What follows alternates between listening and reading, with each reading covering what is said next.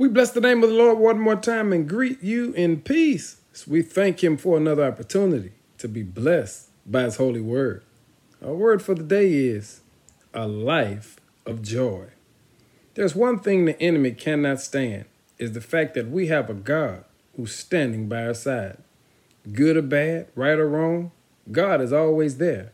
And family, since he can't do anything about the fact that God is by our side, all he wants to do is cause us to not have a life filled with joy.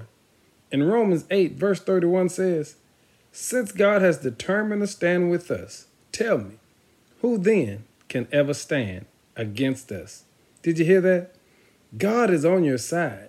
And since God is on our side, we've got to learn how to enjoy the privilege of having God on our side. Who is God? He's the maker of heaven and earth. Who is God? He's sovereign in all his doing. Who is God? He's the Most High. Who is God? He's a compassionate Lord. Who is God? He's the Prince of Peace. Who is God? He's still a healer. Who is God? He's a promise keeper.